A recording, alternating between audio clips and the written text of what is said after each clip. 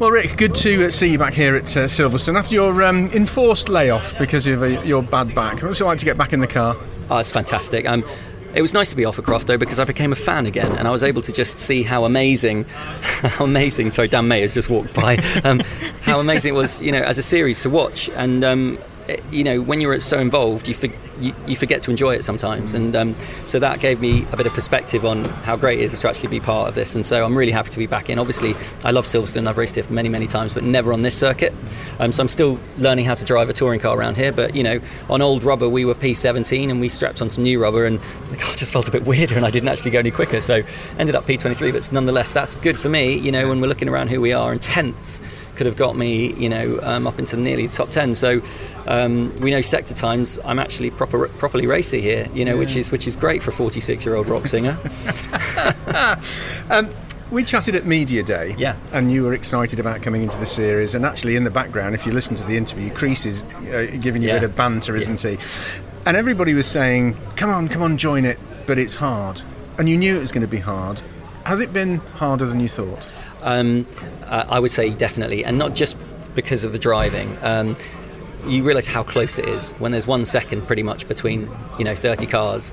And this is the funny thing, I've always said from day one, if I put the best I can put out and do the best I can, then I'm never going to be annoyed with myself. If I feel like I've left anything on the table, it's the same when I perform, it's 110% all the time, then I'll be angry with myself. So I know I've given 110% every single time, and we can see that I'm getting quicker and quicker and quicker, which is great. And and it's a little bit disheartening when people sort of look at the results and they say, oh, if you've qualified in the late 20s, but then they don't realise you might be only 0.6 off, say, Tingram. At Thruxton I was 0.8 off Tingram. I mean, come on, how many years have all these people been doing it?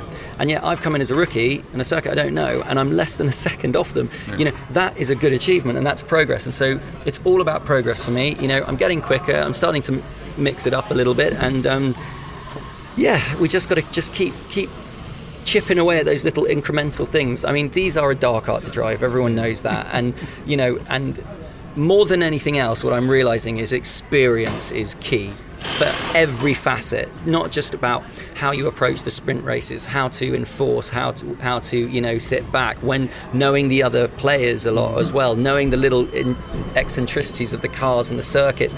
All of this is the makeup of some of the drivers here who have done it for so long, and this is the thing all the new rookies have to learn, and it is a baptism of fire, let me tell you. And so I'm working hard, I'm getting quicker, and hopefully I'll be starting to knock on the points doors soon. Yeah. Absolutely. This is just finally the time of the year when drivers and teams start to think about next year. We haven't even finished this year, have we? But they start to think about next year. Are you thinking about next year? Yeah. It would be a shame for me not to come back and utilise everything I've learned, because this has been a massive learning curve, and I'm starting to feel comfy now with the car and not get intimidated when you're coming up behind, Plato or Turkington. You suddenly think, I can't possibly try and overtake them, but you've got to ditch all that and just go, it's just another car. You've got to try and do your best. I am thinking about it, but at the moment I'm solely focused on doing a good job now. I mean, my sponsors are all very happy, and it has been a fantastically great roller coaster of a ride. One thing I probably mentioned, which no one I think touches upon enough, is how much mentally you need to be strong.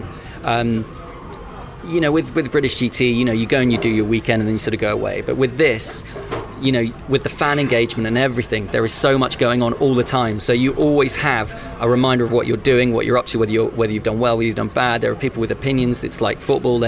Some people have their favourites, some others people have their favourite. And so you're mentally constantly engaged, and it is tough because you're trying your hardest. And so I don't think I was quite ready for.